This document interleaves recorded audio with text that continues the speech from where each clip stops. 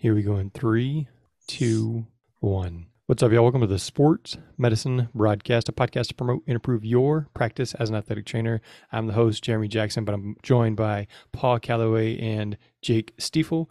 Jake has been working with ice machines and ice machine repair related services for close to, I think you said 20 years. So for about 20 years. And Paul, obviously with MyoGuard, does a lot. He's the one that connected me and Jake. And so we're taking your ice machine questions or tips or horror stories and working them into the story about how we can help take care of our ice machine. So one of the first stories is from David Silverstein. He said his maintenance is usually done by the maintenance department, and they came in unannounced basically and replaced or did maintenance on both of the ice machines at the same time, which required them to empty the machines. And so then he didn't have any sort of preparation or any storeroom. So David, I know that's a story that you're not alone in, that sometimes those machines are serviced at a poor time, like right before a tournament or, right before the first day of practice, that kind of thing. So I don't think there's anything we can do to help prevent that, but we'll see what Jake and Paul have to say as far as servicing ice machines. So this is sportsmedicinebroadcast.com/ice machine. Again, sportsmedicinebroadcast.com/ice machine. Paul, Jake, welcome. Thank you. Thanks, Jeremy. Actually, that's a great story to start out with. That's actually usually why people run two ice machines, because that way you can actually have one of them running while one is getting maintenance work done. Usually, most people who actually do the maintenance on ice machines are kind of supposed to know that. That's the kind of stuff we run into all the time, and it's interesting. Ice is one of those things where you really don't notice it until it's not there. A lot of people, don't think about ice. It's crazy when you really go out and about and look and see where ice machines are in, every gas station, every restaurant, every hospital, every, athletic center, all over the place. Ice is basically, obviously really, really important in sports medicine. Basically like you said, I've been doing ice machines and working with MyoGuard for, I think actually it was closer to around 7 years. We actually primarily do food service equipment. Athletic training is kind of a newer thing for us once we kind of branched into ice machine distribution. So that's been an interesting learning curve and a different angle of ice machines than we normally would approach. Basically, that is kind of what we do. We've been working with MyoGuard, I think, for 5-6 years now, somewhere around there. And so that's basically a couple of things to touch on is, primarily, most people are using ice for compression and injuries, I would imagine, correct?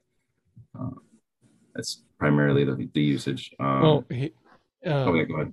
That'll lead us into Michelle Crosby said that basically her number one tip is stop using ice, right? And so that's kind of a big debate in athletic trainer world is don't use ice for injuries, which, if you choose to go that way, cool. If you choose to not go that way, cool, right? Yeah. But so she said that, her coaches do most of the water filling where they fill up the ice baths or they fill up the water coolers for the teams and that kind of thing. And so that's definitely one of the big things is, realistically here at Pasadena, we use ice to fill up the water coolers, to ice down drinks for the hospitality room or concession stand. But when you don't have it, so we have a varsity football game Friday night, so then we have band and cheer and then football, everybody's wanting to come in and get ice. And then, it's really hot outside. It's, 90 degrees still here in Houston, that kind of thing. So that's going to be the primary uses for the heat, not necessarily for the treatment in the athletic training room here, but some people will still use it a lot for ice or for like the game readies or that type of thing. Mm-hmm. Gotcha. Yeah, I did a little bit of preemptive research and preparation for it, and I saw that the science is definitely not out on using ice on injuries. It seems like it's kind of a hotly contested issue. For most people who aren't involved with the the athletic training aspect of it, a lot of us still have that conception that ice is used primarily for injuries. That's interesting. definitely. One of the things are you familiar with the different types of ice and different applications? And I mean, if you're using them for beverages, then you kind of open up, a lot of different options for ice, like styles like nugget style ice, cubes, things like that. If you're using them for, if somebody's still using them for injuries, then there's certain types of ice that are a little bit better than others because of the surface area that they kind of tackle. So, all right. So best ice for coolers, for water coolers, for drinks. Water coolers for drinks, probably it depends on really what it is. If it's just straight water, I would suggest probably nugget ice. It basically keeps the temperature uniform throughout. It kind of creates almost like a slush, if you want to call it that way. I don't know if you're familiar with Sonic, the Sonic slushies that they have there. The ice machine company that I rep is Scotsman. And they are the original creators of the nugget ice that Sonic used in there. So people still call it the Sonic ice. That's probably the number one most requested for beverage. And also it's probably my number one recommendation if somebody's still using ice for treating injuries and swelling and stuff like that, because it just has that surface area. It's soft and malleable, but it's not like a flake ice, kind of like you see it like a fish market or something like that. If you mix that with water, that just pretty much melts almost instantly. So nugget ice is something I definitely recommend. And then kind of what you touched on before, maintenance is a huge thing. A lot of people don't really have their machines on scheduled maintenance cycles, usually about every 6 months. It really depends on where you live in the country. If you have a place with pretty bad water, it's usually sometimes even more than that. Depends on the size and depends on the usage. One of the big benefits, and I don't think a lot of people are aware of, for using nugget ice, and this is universal across pretty much all the major brands, cube ice drops in batches, and usually the machine has some time where it needs to recover and kind of cool back down and then kind of make another batch. So if you're using a lot in a short amount of time, which I'm assuming usually happens a lot in sports medicine and athletics, nugget ice can sometimes be more useful because once the ice goes down a certain level in the bin, it just continuously runs and keeps making ice until it fills back up, and it doesn't need to slow down and make batches. So that's another really huge benefit for nugget ice. I know with MyoGuard, we traditionally put a lot of water cooled units. Cooling is another thing. If you're in, a pretty small training room or something like that, and you have an air cooled ice machine, it has to take that heat that it's kind of taking out of the water and put it somewhere. And if it's an air cooled unit, it'll put it into the room that you're in. Which is why typically for on the food service side of things that we do, we recommend water cool. And also for the athletic applications, we recommend water cool because it's not kicking heat into the room. Water cool usually is a little bit more expensive to run because you're going to be using more water. But basically what that does is it cools the system with a water coil rather than kicking the heat into the room, which keeps the whole entire room a lot cooler and usually actually has a higher production rate as well. It's just more efficient for making ice. It does cost a little bit more to run, but those are usually typically what we recommend for athletic applications for sure. So it also keeps the noise down. Yeah. Running an air cooled machine, it's a lot louder than a water cooled machine. This is true. Very true. So on that note, we have a big ice machine that was in a room. It was an okay sized room, but it's a big ice machine, and we would close the door at the end of the day to keep people out of there. Well, it kept shutting off the machine because the room was getting too hot, and so they put in like an air conditioner. Well, we ended up just having to leave the door open, let the air conditioner run, so that the ice machine wasn't overheating. It could continue to cycle and fill, and then it's been able to keep up a lot better since then.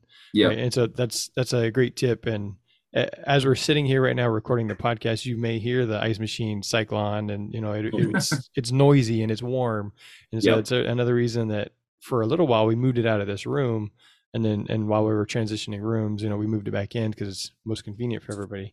But the water cool, you said, is more expensive because of the cost of running, or it's more expensive to buy as well? Typically, yes. It depends. Most of the time it is slightly more expensive, and it is more expensive to run because it'll be using more water. That's really what it comes down to. So if you're in like an area of the country where, water is kind of a premium, which I guess over on the West Coast, there's some of that going on right now, then it'll probably cause your utility bill to run up a little bit. But if you're also in an area like in Houston where it's a lot hotter, I'm up in Michigan, so it's a lot, cooler up here for most of the year than it is down in Houston. Then water cool usually is preferable because even the ambient temperature, like you said, when it gets too hot around the ice machine, not only will it eventually shut off if it's too hot, but the production actually does go down because that machine has to work harder to cool the ice down, just because of the ambient air temperature and also the water temperature as well. I think typically if you deviate around 20 degrees outside of the ideal testing conditions, the ice machine, you can lose as much as like 15 to 20% production. So heat is a big factor. Jake, does that shorten the lifespan of the air cooled machine if it's running harder? Yes, that does as well. It can make the components kind of deteriorate more quickly. If everything's running on full blast all the time, that's typically what you see. And I don't know if you ever go to like a place where they have an ice machine outdoors, it usually is replaced a lot more often than something that's indoors in a controlled environment, just because of the nature of how the machine works. So that's a big factor in the longevity of machines as well. Most of the time, actually, that's the other thing too, is most manufacturers will have a warranty. Usually, I think the industry standard on most commercial machines is around like 5 years. If you're in an area where it's overly hot, or the conditions aren't within the parameters set by manufacturers, sometimes that warranty is even voided. It really just depends on how it's set up. But most installers are pretty aware of the checklist to make sure that you're running it in a proper environment. So, but yeah. All right, I got a comment from Joe Messenger. It says annual maintenance is a must, depending on your water. So here in El Paso, it's hard mineral water.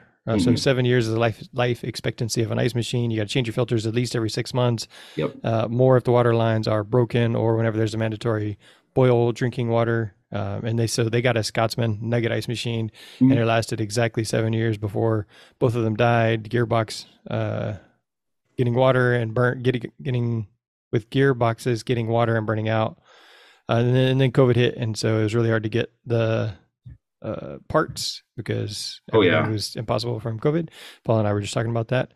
And so that's kind of the situation there. So let's talk about filtration. Is there a specific type of filter you should have for your waters? How often you change it? Was that 6 months correct? So yeah, definitely. Pretty much everything he touched on in that comment is correct. The 6 months is definitely a must. Depending on the water quality, which varies from not even just state to state, but county to county. I think on the west side up here in Michigan, there's very, very hard water, and also on the east side, not so much in the center. You sometimes have people replacing filters every 3 months. Really, a lot of it is the proper sizing.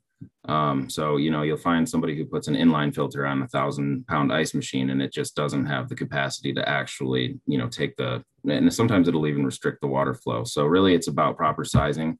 Most manufacturers are pretty good at recommending a proper filter. And actually, another thing too, I don't know if you've seen filtration systems out there where they'll have not just one cartridge but maybe 3 lined up. Every single one of those cartridges is exactly the same. And as that filter gets clogged up, it just switches to the next one in succession. So it's not exactly all 3 filters working at the same time. It'll be one of them, and then once that fills up, then the next, and then the next. So that just kind of makes it so even if you're doing that type of production, every 6 months or so is still on your maintenance schedule.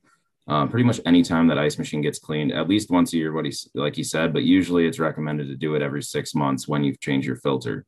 Another thing that constantly happens as well with the filtration aspect of it is a lot of times if there's work being done on the water system of the actual building, if somebody shuts the water off and then shuts it on and the filter isn't closed off from the water line, it'll take a lot of the mineral buildup and clog that filter up. So it's usually advisable to kind of like cut out or change the filter anytime there's work being done on the actual water system in the building as well. So yeah, but cleaning and filtration is definitely the number one most important. Some ice machines will work even with RO water. I don't know, probably not too many people are running RO water into their ice machines. Typically, a lot of the sensors that are in ice machines need a little bit of conductivity in the water. So really the optimal filters, or it depends on really where you are, but if you have a lot of sediment, a sediment pre-filter is always good. Before you actually get to your main. Scale reduction is really the most important aspect because, a lot of people, I didn't know I needed to filter that, but water is full of minerals. And whenever you change the temperature with water, whether you're boiling or freezing or anything like that, those minerals get left behind, which usually can result in bad taste, lower performance, all sorts of problems you'll run into if you aren't properly filtering and maintaining the machines. All right. So if looking at the ice machine, we're talking about the air cooled machine that we have here. There's like a screen air filter. Air filter. Mm-hmm. Right. And so I know we talked about the inline water filters, those type of things, but talk about the air filter for the air cooled machines. Yeah, so certain manufacturers, I mean, like I said, I distribute Scotsman. They have actual removable filters that are able to be cleaned. So at the same time that the maintenance is happening with the machine, most of them you can just slide right out. They're usually just in a track system, and then you can just spray them off, clean them. You can even use just dish soap and water. But that's also very important because if that gets clogged up, it's kind of almost the same exact situation as if you're running the machine in way too hot of an environment. If the air can't properly flow out, then you usually end up with components running too hard, too fast, and too long, and then you'll eventually get some issues there. Not every single, I think almost every single manufacturer, major ones now, does the removable, reusable filter, so you don't have to constantly switch out the air filter. I know the industry standard probably before I was involved in the industry was that they used to be disposable, where you just throw them away and have to keep buying them. I think a lot of people have moved away from that. But yeah, the air filtration is big. There's also certain kits. If you have a tight space, I know a lot of manufacturers do this too, where some of them will have ventilation on the front, some of them will have it on the side of the machine. Some manufacturers offer options like optional kits that you can get where you can redirect that air out of the side if you're in a kind of a tight space. But proper ventilation is definitely an important aspect in keeping that machine running at optimal levels, for sure. All right. So you talked about emptying the machine, cleaning it every 6 months when you're changing the filters. So you want to change the air filters, change the water filter at least every 6 months. Mm-hmm. So give me a little bit of tips for emptying and then cleaning. Are we just cleaning the bin, or is there something we're doing like removing the cover, cleaning as well? Yeah. So a lot of the times you'll want to be using like a scale remover and cleaner. And a lot of manufacturers, I know Scotsman specifically has steps on how to do this online, but it really depends on the nature of the machine. So on the cube style machines, which are dropping in batches, there's a lot more steps involved than on something like a nugget machine, which is a continuous cycle. Basically, it has what's basically like a metal auger in the center of an evaporator drum, which has all of the coolant running through it, or the refrigerant running through it. And it basically takes the water and brings it up in a spiral to the very top and then pushes it through. Once it gets to like a slushy consistency, it'll push it through like a breaker, which will actually slice the ice off in small chunks. And when you are doing a cleaning cycle on that, it's basically where you take where the water reservoir, where it actually takes the water in from the water connection to the wall. And there's basically a clean setting where you'll see like kind of a latch that you can bring up above the actual point where the auger is. And you basically pour the mixture of cleaner and scale remover into that, and then let the machine run for about a half hour, usually on the cleaning cycle. And most of them have like a cleaning cycle button that's somewhere on the board. Usually, manufacturers recommend that somebody who's trained to do work on ice machines do it. That's not always the case. I mean, I've cleaned a bunch of them, and I'm primarily a salesperson more so than an actual technician. Usually it's pretty straightforward. You basically will take the cleaner and stuff like that and run it through the system as if it were water, and then after that sanitization and flush from there, and then basically wiping out the bin. Sometimes there's extra components like an arm or something like that, or even like a chute or something like that where the ice will drop into the bin that needs to be wiped down and sanitized. Scale remover is pretty caustic. So it's definitely important once the machine is clean to have it sanitized, and even then rinse it off, after it's sanitized. So otherwise you'll get, kind of bubbles. If you ever see bubbles and stuff in the ice, then that means that it wasn't properly flushed and cleaned out once it was once it was cleaned, or if it tastes a little bit like sanitizer, which most of the time you want to be using food safe anything. Like if it's food grade, you want to be using it. It's not as important, I guess, if you're only primarily using the ice for icing injuries or something like that. But if you are using it for consumption, it's definitely important to use anything food grade. Well, every single ice bag you put on an athlete, they're going to end up like putting a hole in and drinking the cold water out of, which is disgusting because it's been sitting on their like sweaty crotch or something. And drinking out of it. So, Paul, we're going to be cleaning the inside of the ice machine. It's empty. What product would you recommend that we're using for cleaning the inside of the ice machine? Well, I think we can buy some of those cleaning products from Jake. He probably would have the better recommendations on those products. Yeah. So scale, let's see, what is it? Scotsman has a scale 1, that's their own branded. And then there's the, I think it's ICS3, which is pretty much the industry standard that all manufacturers recommend. I think that's a New Calgon. New Calgon ICS3 is, I'm pretty sure the kind of de facto cleaning solution. And then I think anywhere you can pretty much go on Amazon or any place like that. Ice machine sanitizer is readily available, and there's a lot of manufacturers of that as well. Certain manufacturers have certain parameters on what they are okay with using on the machines, and some of them, kind of want to get away. A lot of that stems from the differences in how evaporators are made. So like, for example, Hoshizaki, which is another really large brand, they do all stainless evaporators. So those are a little more resilient to certain caustic chemicals. Scotsman does a nickel-plated evaporator, which if it's overly caustic will actually eat the finish right off of the evaporator, and then that'll cause ice to stick. And an evaporator is a very expensive part to replace on an ice machine. It's kind of like the meat and potatoes of the whole thing. So making sure that you check whichever ice machine you own. Most of the time they're included with a manual. They'll tell you what cleaners they recommend using. Usually, like most brands, it's their own branded cleaner because that's kind of how it works. But for the most part, I know that the ICS3 by New Calgon is pretty much universally used with maintenance companies. We work in tandem with a lot of maintenance companies for service network in our state. So that's pretty much the gold standard, I think, is the ICS3. Gotcha. All right. So we've talked about cleaning, making sure your water filters are clean using descaler. Every 6 months, you're making sure basically you're shutting it down, emptying and cleaning it out.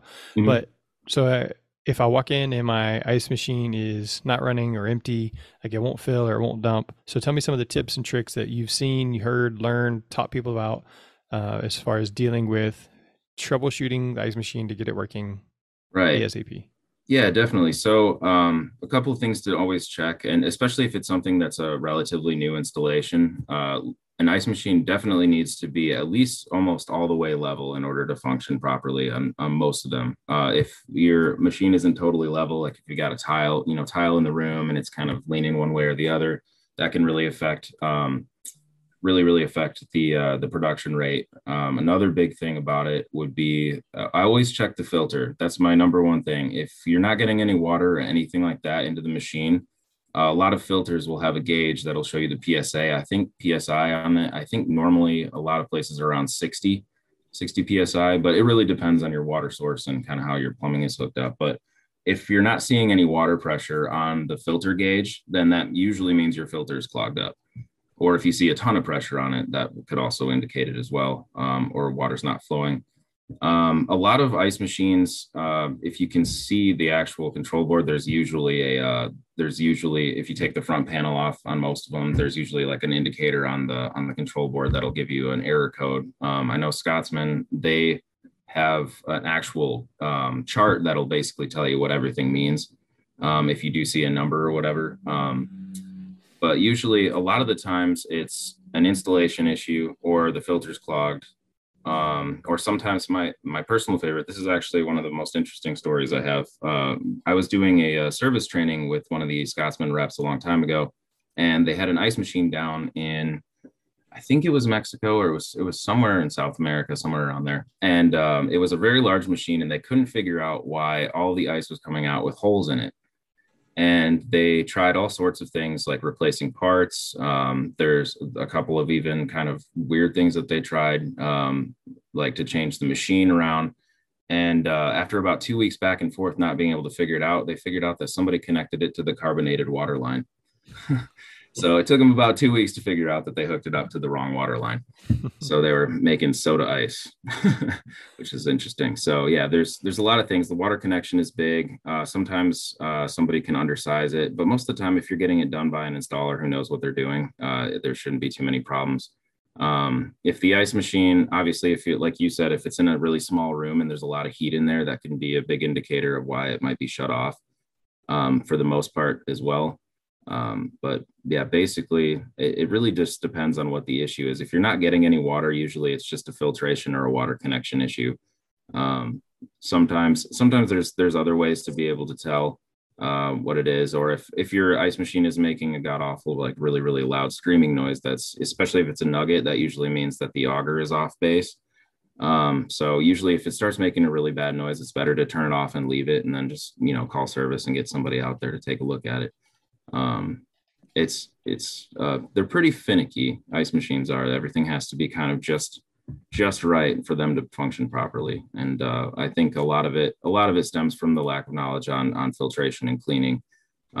If something hasn't been cleaned, and actually that's another big thing. If a machine stops working, it's usually advised to just give it a clean anyways, just to make sure. There might be something clogged up in one of the water lines, or something like that. Or if the fan is covered in dust, because I know there's some places where they'll have really, really dusty, a dusty environment, and it'll clog up the air filter and stuff. So that can all be pretty much contributing to if the machine just randomly stops working.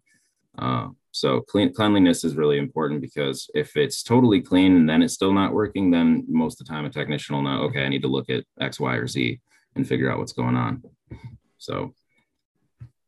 All right. So some of the other things, maybe like it won't fill. You talked about is probably water filter. But what about if it won't dump ice?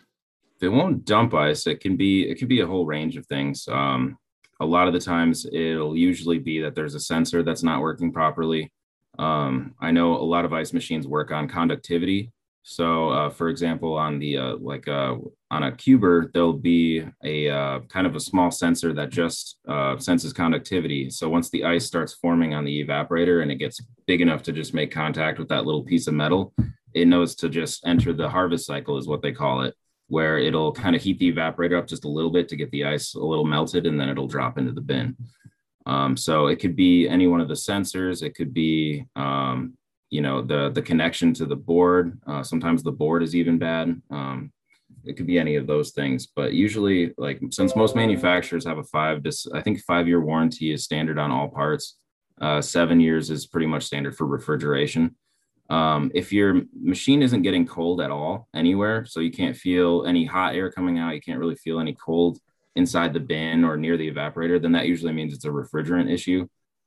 Which means either like the compressor or the evaporator, or even there might be a slow leak in the refrigerant line. In that case, then usually a refrigeration technician is definitely needed to diagnose and get the machine back up and running.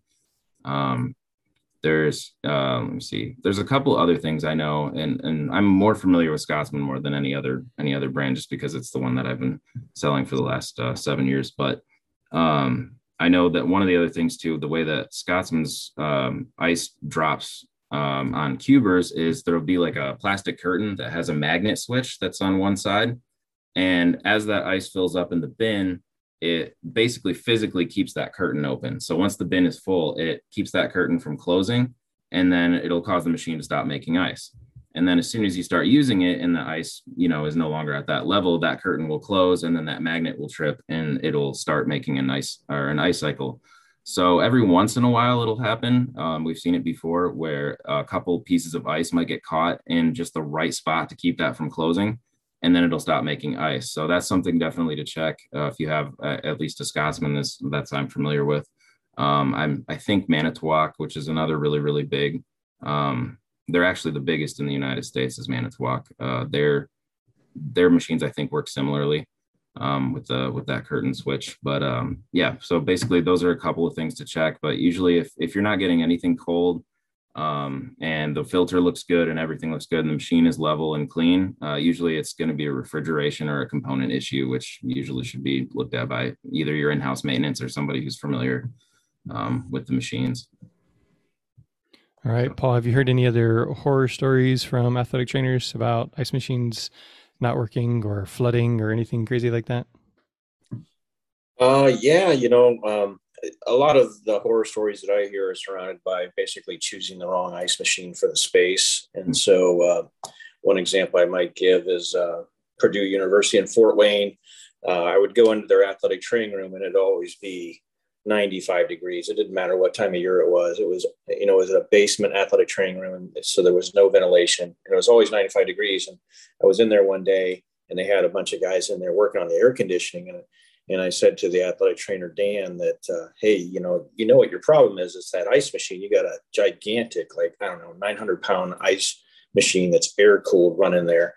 And it's just venting into the space. And so we quoted him on, a water cooled machine. He raised the funds for it and we got it placed. Well, about 4 years later, Dan was gone. He was no longer the head athletic trainer. And I got a call from Purdue Fort Wayne and they wanted to replace that with an air cooled machine because of, sustainability reasons. And we had to kind of go through that whole process of why we put a water cooled machine in there to begin with.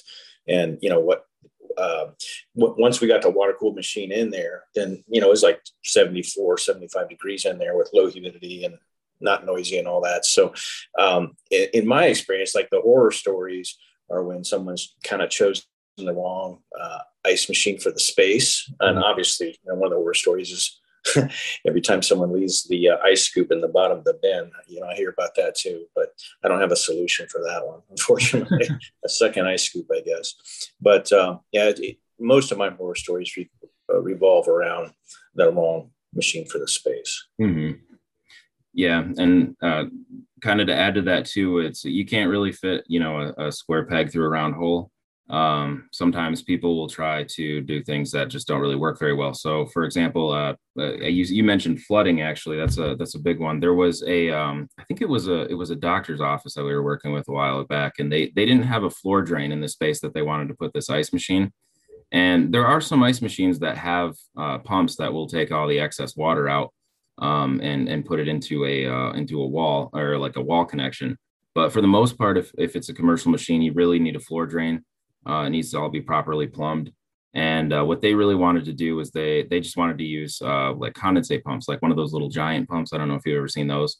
And what the problem with that is, and a lot of manufacturers will try to poo-poo that idea, because if that pump decides to fail, then that machine has nowhere to send the water to, and eventually you'll get flooding. So they had, I think they had 2 or 3 nugget machines that were in there, and those don't usually have too much runoff, but there's enough when you have a couple of machines that basically the whole room flooded. Like they had water everywhere because they tried to use one of those, and the manufacturer always recommends against that most of the time.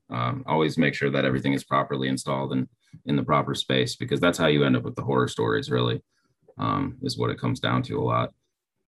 Jake, what's going to be the best way to get a hold of you? Paul, I'm going to ask you the same question. We have our website. It's www.stiefelrep.com, and that's stiefelrep.com. It basically just we're food service equipment primarily, but MyoGuard is one of our athletic accounts that we do the athletic application with, and ice machines. So that's usually the best way. All of our contact info is on there. So if you got any questions about ice machines or anything, I could go way more in depth about them than we did today. But I wouldn't really want to, give you guys like a full on technical analysis of every component inside of an ice machine. So. Yeah, and if you want to get a hold of me, you can find our website at www.myoguard.com. We do have a brand new website launching there at that URL within the next week or so. So I'd look for that.